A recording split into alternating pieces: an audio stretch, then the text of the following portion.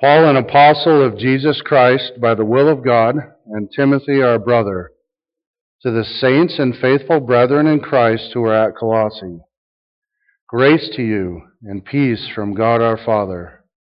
We give thanks to God, the Father of our Lord Jesus Christ, praying always for you, since we heard of your faith in Christ Jesus and the love which you have for all the saints, because of the hope laid up for you in heaven, of which you previously heard in the word of truth, the gospel, which has come to you, just as in all the world.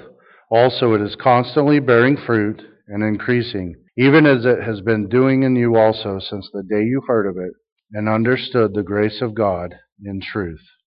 Just as you learned it from Epaphras, our beloved fellow bondservant, who is a faithful servant of Christ on your behalf. And he also informed us of your love in the Spirit. For this reason also, since the day we heard of it, we have not ceased to pray for you and to ask that you may be filled with the knowledge of his will in all spiritual wisdom and understanding, so that you will walk in a manner worthy of the Lord, to please him in all respects, bearing fruit in every good work and increasing in the knowledge of God, strengthened with all power, according to his glorious might, for the attaining of all steadfastness and patience, joyously giving thanks to the Father, who has qualified us to share in the inheritance of the saints in light. Father, thank you for your word.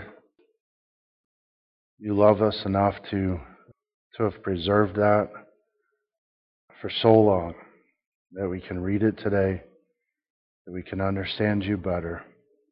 That understanding then penetrates our heart, changes us from within to be more like Jesus Christ, our Savior. Lord, thank you for loving us. It's in Jesus' name we pray. Amen. In July of 2016, the body of a man was found several months after he went missing while out looking for a treasure chest. He was hunting a treasure, and he lost his life. In 2017, a pastor from Grand Junction, Colorado, he went out hunting the same treasure. He never came back home. He passed away as well.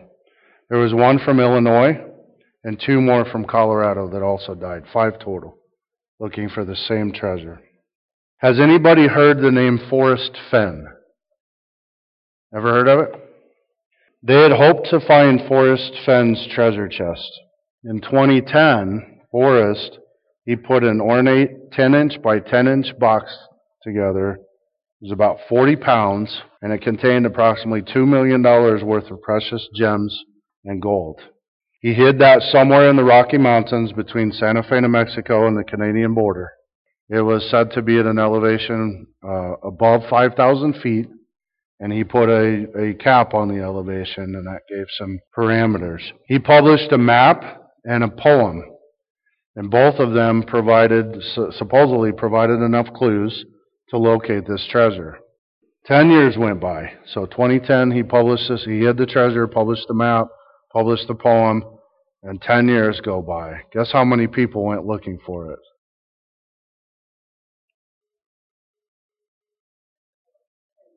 $20 people went looking for it? 10 years. Fenn reports over 300,000 people went looking for this thing over a 10-year time period. He hid it when he was about 80 years old. He was a collector. He was an author. June 6th of 2020, he got a picture from somebody just prior to that. But on June 6th, he reported that a man from the eastern United States had sent him a photograph of the treasure chest confirming that it had been found. The man that found it didn't want to be identified, so we don't know who it is. But he sent him a picture of the area and a picture of the chest, and it was confirmed then that it was his.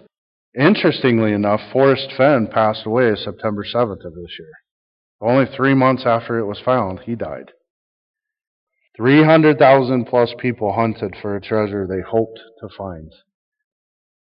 Forrest Fenn hoped that the treasure would be found. 5 people died hunting a treasure that they hoped to find.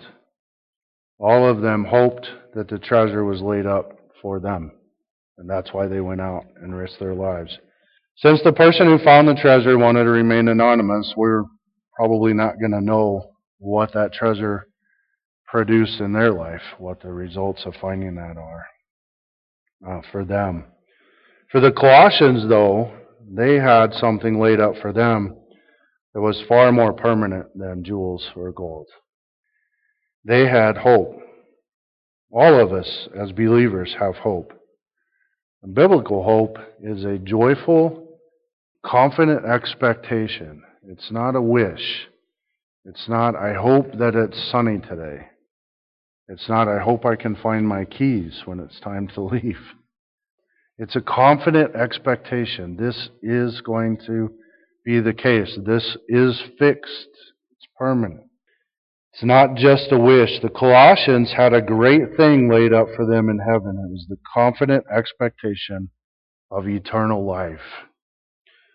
Paul says, we give thanks to God, praying always, since we heard of your faith in Christ Jesus, the love which you have for all the saints, because of the hope laid up for you in heaven. The gospel, Paul says, is laid up for the Colossians. It's laid up in heaven, and it is for us as well. We need to note that the hope of the Colossians was laid up in a permanent place in heaven. We know from other scripture we're chosen before the foundation of the world. Ephesians 1 verse 4. Our hope will not disappear. The future of those who believe in Jesus is secure in heaven. It's fixed. It's permanent. There is no sin in heaven. Eternal existence in the presence of our Lord Jesus Christ, our Savior, Jesus Christ. It's glorious in heaven. There's peace there. We're citizens of heaven. It's our home. This is where our hope is laid up. If you've trusted Jesus, this is where your hope is laid up. Just like the Colossians. It's waiting. Our hope is waiting. It's laid up. It's waiting for us. When Paul told Timothy in 2 Timothy 4:8 that the righteous judge will award a crown to those who have loved Jesus' appearance, or loved his appearing, he also mentioned that this crown is laid up for Paul and those he described as loving Jesus' appearing. The saints have a crown laid up for them in heaven. We have a reward laid up for us in heaven. God has set it there. Nothing can change that. It's not just laid up for one person to find, like a treasure chest. It's laid up for everybody who trusts Jesus. Anyone and everyone who believes will receive this hope. It is far, far greater than the value of any amount of jewels or gold. It's far, far greater than that. It's life itself. It's eternity with Jesus. So what was laid up for them? Because of the hope laid up for you in heaven, of which you previously heard in the word of truth, the gospel. The Colossians had previously heard the good news of Jesus Christ. They knew of his death, his burial, and resurrection. They knew that they deserved eternal punishment in hell because of their sin. They knew the God of this universe was born for one reason: the purpose of receiving punishment for all the world's sins. That's why Christ came to the earth. They learned that Jesus conquered death on the cross. He was victorious. He died on the cross. He was buried. He rose again. He conquered death. They learned that God would not let his beloved Son undergo decay in the grave, but raised him up. In Acts chapter 2, we studied this past week, the quote of Psalm 16, where it's identified that Jesus would not undergo decay, that he would not, that the Lord would not let him decay. They knew that Jesus had ascended into heaven and is sitting at the right hand of the Father, interceding for them, just as he is for us today. Did you know that Jesus is interceding for you today? That's amazing. They had heard from the Bible the good news, the glad tidings, and they had trusted Christ. They believed in him. This is the hope that is laid up for them and us in heaven. It's fixed. It's permanent. The eternal life we get the moment we believe continues long after we pass from these bodies because it's eternal. It goes on forever. Do we stop and think about that? Do we ever stop and consider when we trust Christ, we get eternal life, what that means exactly? We get it now. So if you've trusted Jesus, right now you have eternal life. Your body will pass away, but your life will go on forever. Now it becomes harder and harder to wrap our minds around, right? Because we run on a clock. But it goes way past that. Never ending. Never ending. The gospel comes to us from the Word of God. They had hope laid up for them in heaven, of which they previously heard in the Word of truth. The Colossians had heard of the gospel through the Word of truth. It's the Bible. They had heard from the Word of God. Romans 10:17 is a verse you may be familiar with. So faith comes from hearing, and hearing by the Word of Christ. The good news of Jesus Christ came to the Colossians just the same as it comes to the people today, and that is the Word of God. We hear the gospel from the Bible, the Word of truth. Interesting, as we look at those verses, or that verse in Romans and this one here, there are two words that we find translated word in the Bible, if that makes sense. One is rhema and one is logos. The word rhema shows up in Romans 10:17. Faith comes by hearing, and hearing by the Word of God. That's every word that's spoken. It's one word. It's a phrase, a sentence of words, but it's the specific words. Okay? Well, you're familiar with the passage in John chapter 1. The Word became flesh and dwelled among us. In the beginning was the Word. The Word was with God. The Word was God. That is logos. Our text today, the Word of truth, it's logos. And that, by definition, isn't just the specific words being used, but is the entire concept. And so when you read John chapter 1, you see, okay, this is just a word spoken by God. It's referring to Jesus, the entire idea that God has, that He wants to communicate to us. And we know that the fullness of God dwelt in Jesus. And we have here in the Word of truth the entire idea that God's trying to get across to us. The gospel, you see, it's not just words. It's an entire idea of redemption and reconciliation of God's people to Himself. And so as you think about that, as you run across in your study, when you come across the Word in John chapter 1 and in other places, take a moment and look it up. If you're seeing logos, it's not just the word spoken, but what God is delivering to you in that moment. And it's the whole idea. The gospel comes to us from the Word of God. There is a result of the gospel, and we call it love. The gospel tells us how we can have eternal life, but that's not all. That's not all of it, is it? When we believe in Christ, the good news of Jesus then has brought forth in us a relationship with God and a relationship with His people. And that's very important to think about. It's why we love others. It's why we interact with one another and love each other. In our flesh, we don't love anybody but ourselves. Just us. In our flesh, we just love us. In Christ, we have His love inside of us, which is an outward-facing love towards others. We love because He first loved us. 1 John 4:19 is maybe a familiar verse.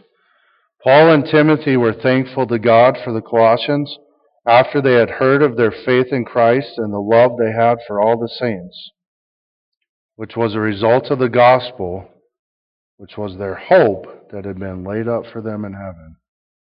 So he was thankful. He heard of their faith and their love, and this came to them because they had heard the word of truth, they had believed the gospel, and they had God's love towards others. This same hope is laid up for us in heaven. It's the hope that motivates believers to love one another. Now, some people are bent that way a little bit before they trust Christ, but it's still self-serving. When we believe, the Holy Spirit indwells us, and that is God's love that then just takes over. And all of a sudden we start looking out. We start looking out to serve each other. The gospel which has come to you just as in all the world, in verse 6. It's constantly bearing fruit and increasing. The gospel is active and unstoppable. Have you thought of that? It can't be stopped. Did you know that? Paul reminded the Colossians that the gospel which they had heard from Epaphras was the same gospel that had gone out into the world. The false teaching they were hearing from those who would take them captive to lies was not the message that Paul and others had proclaimed everywhere they went. How much more so today does the gospel spread? The gospel, the good news of Jesus, has gone out into many parts of the world. By the grace of God, we'll continue to be a part of that as we share with our community. And here in our county, in the state, in our country, and as we participate worldwide in others going out and sharing the truth of Christ. Is constantly bearing fruit and increasing. Life, as a result of faith in Jesus, causes a new creature to be born. The gospel creates new creatures. It causes the new person to grow into maturity as we trust Jesus day by day. Fruit comes from a life dependent on Christ, on the gospel. Forgiveness for sins, grace applied, dependence on the Spirit of God, applying the Word of God to our lives day by day. Faith experienced as we trust and believe biblical truth and trust God to keep His Word, hour by hour, day by day. It is bearing fruit and increasing. The gospel isn't just salvation. The good news of Christ isn't just salvation, but it's day by day, week by week. That life in us from Christ, from faith in Him, it keeps going every day. It can't be stopped. This is so important to consider. The good news of Jesus is the message that belief in Him is where eternal life comes from. As we learned in the Wednesday night adventure clubs here, the church, we talked to the kiddos right up here, and we're studying this year the church, the Bible, and the end times. And right now we're starting with the church. Okay, and so the church is, they're all in the other room, so they can't answer. The church is made up of believers, those who have trusted Christ. Christ is the head of the church. He's the head of the body. He promised in Matthew 16, I will build my church, and what's the rest of it? The gates of hell will not prevail against it, right? Nothing can stop Christ's church. The gospel's unstoppable. How many times has sinful man tried to stop the church through the course of history? Countless times. They've tried to destroy believers. Nothing can stop His church. He said that. He's promised that. And so we continue. So some things for us to think about as we walk through this passage, these two verses.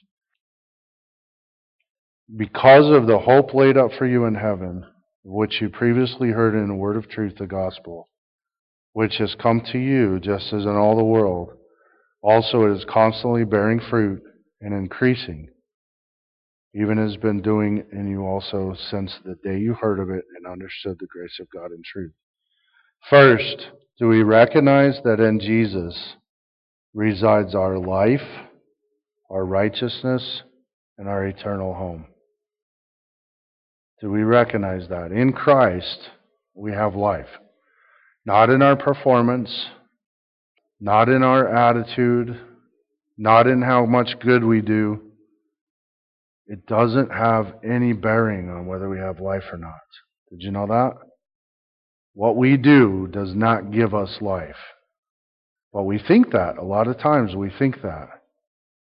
We think if I don't do this, or if I don't, I can't even think of examples right now, but if it's dependent on me. If I don't do this, if I don't behave this way, if I don't say this thing, then I'm less than. But that's not the gospel. The good news of Christ is what? Believe on the Lord Jesus Christ and you'll be saved. Jesus is God. He came, born of a virgin, for the purpose of dying, to pay the price for the sins of the whole world, every sin.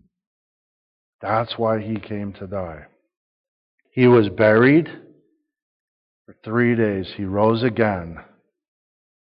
He made Himself known that He had risen from the dead, and then He ascended back into heaven, where He sits today. In Jesus, in Him alone, is our life. Our righteousness is not our own, is it? There's nothing good in this, inherently. It's in Jesus. God sees us, He sees Christ's righteousness. He doesn't see you, and He doesn't see me. He sees Jesus. This isn't a license to sin, obviously, but does the American church not get wrapped up in what we look like? We do. We get wrapped up in what we look like sometimes, but it doesn't matter. It's Jesus' righteousness. It's Jesus' life. Our eternal home is in Christ. We get fixed on stuff here. If we don't take care of our houses, they're going to fall. We know that, right? So there's prudence. But we're just passing through. Sojourners, just passing through. We've seen a shift. I don't do politics. We don't barely talk about them around here. Just don't do it. There is so much else to discuss that's far more important. We've seen a shift in our country prior to this week. I posted a Bible Project video on Facebook on our page, and then if you'll go to their page, wonderful overview of Scripture. They have multiple videos, and they're just overviews of different concepts from Scripture and specific books of Scripture. I would encourage you to add that to your Bible study information and use those videos. This one talks about exile.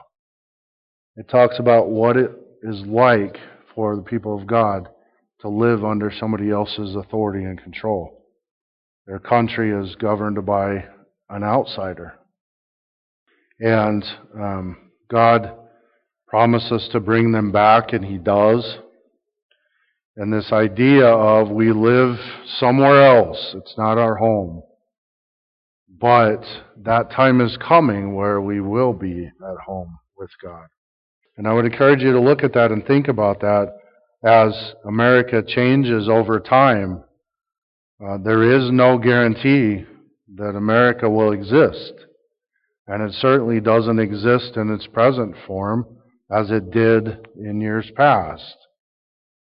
And so we would do well to think about on a regular basis, we are living for God. We are not living for whoever runs our country. And that dictates certain courses of action for us and decisions that we make and things like that. And it really provides grounding to know when you go on vacation. When we go on vacation, we know where we're coming back to. We expect to come back home, right? We know how to get back home. Hopefully you figured that out before you leave. We know how to get back home, right? We're coming back home. While we're on vacation, we're out, we're enjoying time with people we know. We're seeing new sights, but we're coming back home. Well, in one sense, we're all on vacation. Our citizenship is in heaven. That's our home. This is temporary. James says our lives are like a vapor. They're gone in a flash. And we know that. If we have any distance behind us, we know that. It's quick. And some of you are laughing at me as I say that right now. We are free from getting exercised about a lot of things happening around us, aren't we? We don't have to worry and fear what's coming next or what may not be coming next, because we have a home. We know where it's at. We know who keeps it. And we know who's coming back to get us and take us there, right?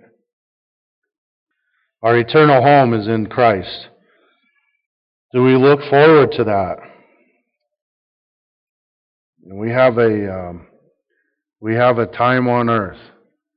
There's an author that I follow, his posts, and he has a tremendous amount of book recommendations on a regular basis. Just a really solid guy. And his, I don't know the age of his son, but he's late teens, early 20s, playing some sport with friends and family, and passed away. He was gone. And wow, his post was my son, and then he described his son, and he says he's gone. Sometimes we have a long time here, and sometimes we don't have such a long time. But however long God gives us on this earth, it doesn't end there. For the believer, we have life eternal. And so our true home is in heaven. The rest of the story happens after we're done here. We have memorial services for those who pass away. We miss them dearly. We celebrate their life, but it's so short. And Paul says, you have a hope that those who don't believe don't have. And he says, God is coming back, and those who have already passed away are going to go first when Jesus returns, and then those others will follow. And then he says, comfort one another with these words. And it's because the rest of the story is yet to follow, and it's for all eternity. This is just a snippet. So, do we look for the rest of that story, and do we think about what that's like? Certainly enjoying the relationships he gives us here, enjoying living in his love, enjoying his creation, which is magnificent. The majesty of God shows up everywhere around us. But knowing that we have a home that is permanent. We believed after we heard the gospel from the Word of God. Do you share your story? Do we look for opportunities to praise God by telling others what he's done in us? How he saved us? Do we look for opportunities to share the word of truth with them so they can believe and have hope laid up for themselves in heaven? Love. Not only do we recognize God on the throne and not our idols of the heart, but we love others as God loves them. We talked about 1 Corinthians this week in one of our Bible studies. What does that look like? Have we visited 1 Corinthians in a while to see what love really looks like? And I'll ask you as I ask the men, how do we do with keeping track of wrongs against us? Do we keep an account of those? Because love does not. And when we get rid of the tracking of wrongs against us, we're employing forgiveness that Jesus gave to us, and so we can give to others. And I want to encourage you, if the gospel is not just for salvation, then it is for, which it isn't, it's for living as well. The gospel, we believe, but then we depend on Christ every minute of every day. That means that you have the power to forgive those who've hurt you. And some of those hurts are decades old. And it might very well be time for you to cut those loose. Because every hurt Every time somebody offends us and we hold on to that, bitterness is growing, whether we like it or not. And don't think for a second I'm saying this is easy. I know it's not. I know personally it's not. But I am calling us to look at this because it shows up. You know it. Those people who love you enough to talk to you, to care about you, to serve you, they see it. And most of all, God, who sees the heart, He knows that you're hanging on to that. And I'm talking to all of us. There's little things and there's big things. But they nip at our heels and they don't go away. And when we hold on to those things and we don't turn loose of that and say, God forgave me, and He says that keeping track of all these wrongs is not love and it's not Him. You've got to let go of that and turn it over to Him and say, okay, God, you saved me. You've forgiven me. I can forgive others. And now I want to forget about this. Now, sometimes these things are horrific. And I'm not saying all of a sudden if something horrible has happened that you should trust that person again. I'm not saying that. There are situations we're aware of where you cannot do that, and you shouldn't. But you can forgive. We can forgive. We've been forgiven. And if I've been forgiven, I can forgive anybody who's done anything. Love doesn't keep track of things. Love bears up under things. We walk with one another. We endure. Does the gospel produce fruit in your life daily? And we're not inspecting each other. That's wrong. Okay? We love on each other, but we don't walk around looking. But you can look. You can look at your heart. And you can ask God, develop in me, magnify in me, produce in me the fruit of the gospel. And we're familiar with it from Galatians 5. Love, joy, peace, patience, kindness, goodness, faithfulness, gentleness, self-control. All of those things, that's fruit of the gospel. Showing up in our lives. None of this is a call to perfection. It's impossible. The flesh hangs out with us. Paul tells us that in Romans 7. He does the things he doesn't want to do. He doesn't do the things he wants to do. It's a constant. And that's why the gospel, the good news, daily. God, you saved me. You have power. I don't. In my flesh, I would, but you, in your spirit, the fruit comes out. Make that me. You know what? He longs to do that. He desires to do that. He wants us to be more like Christ. And all of this comes from the grace of God, because we deserve none of it. And He just says, here, it's yours. Just trust me. Just believe. And it's all yours. Wow. Take any one of those things that comes from the good news of Christ and faith in Him. Any one thing that comes as a result of that, and it's mind-boggling that He would do that. Yet He does all of it for us. Paul, an apostle of Christ, by the will of God, to the saints and faithful brethren in Christ, grace to you and peace from God our Father.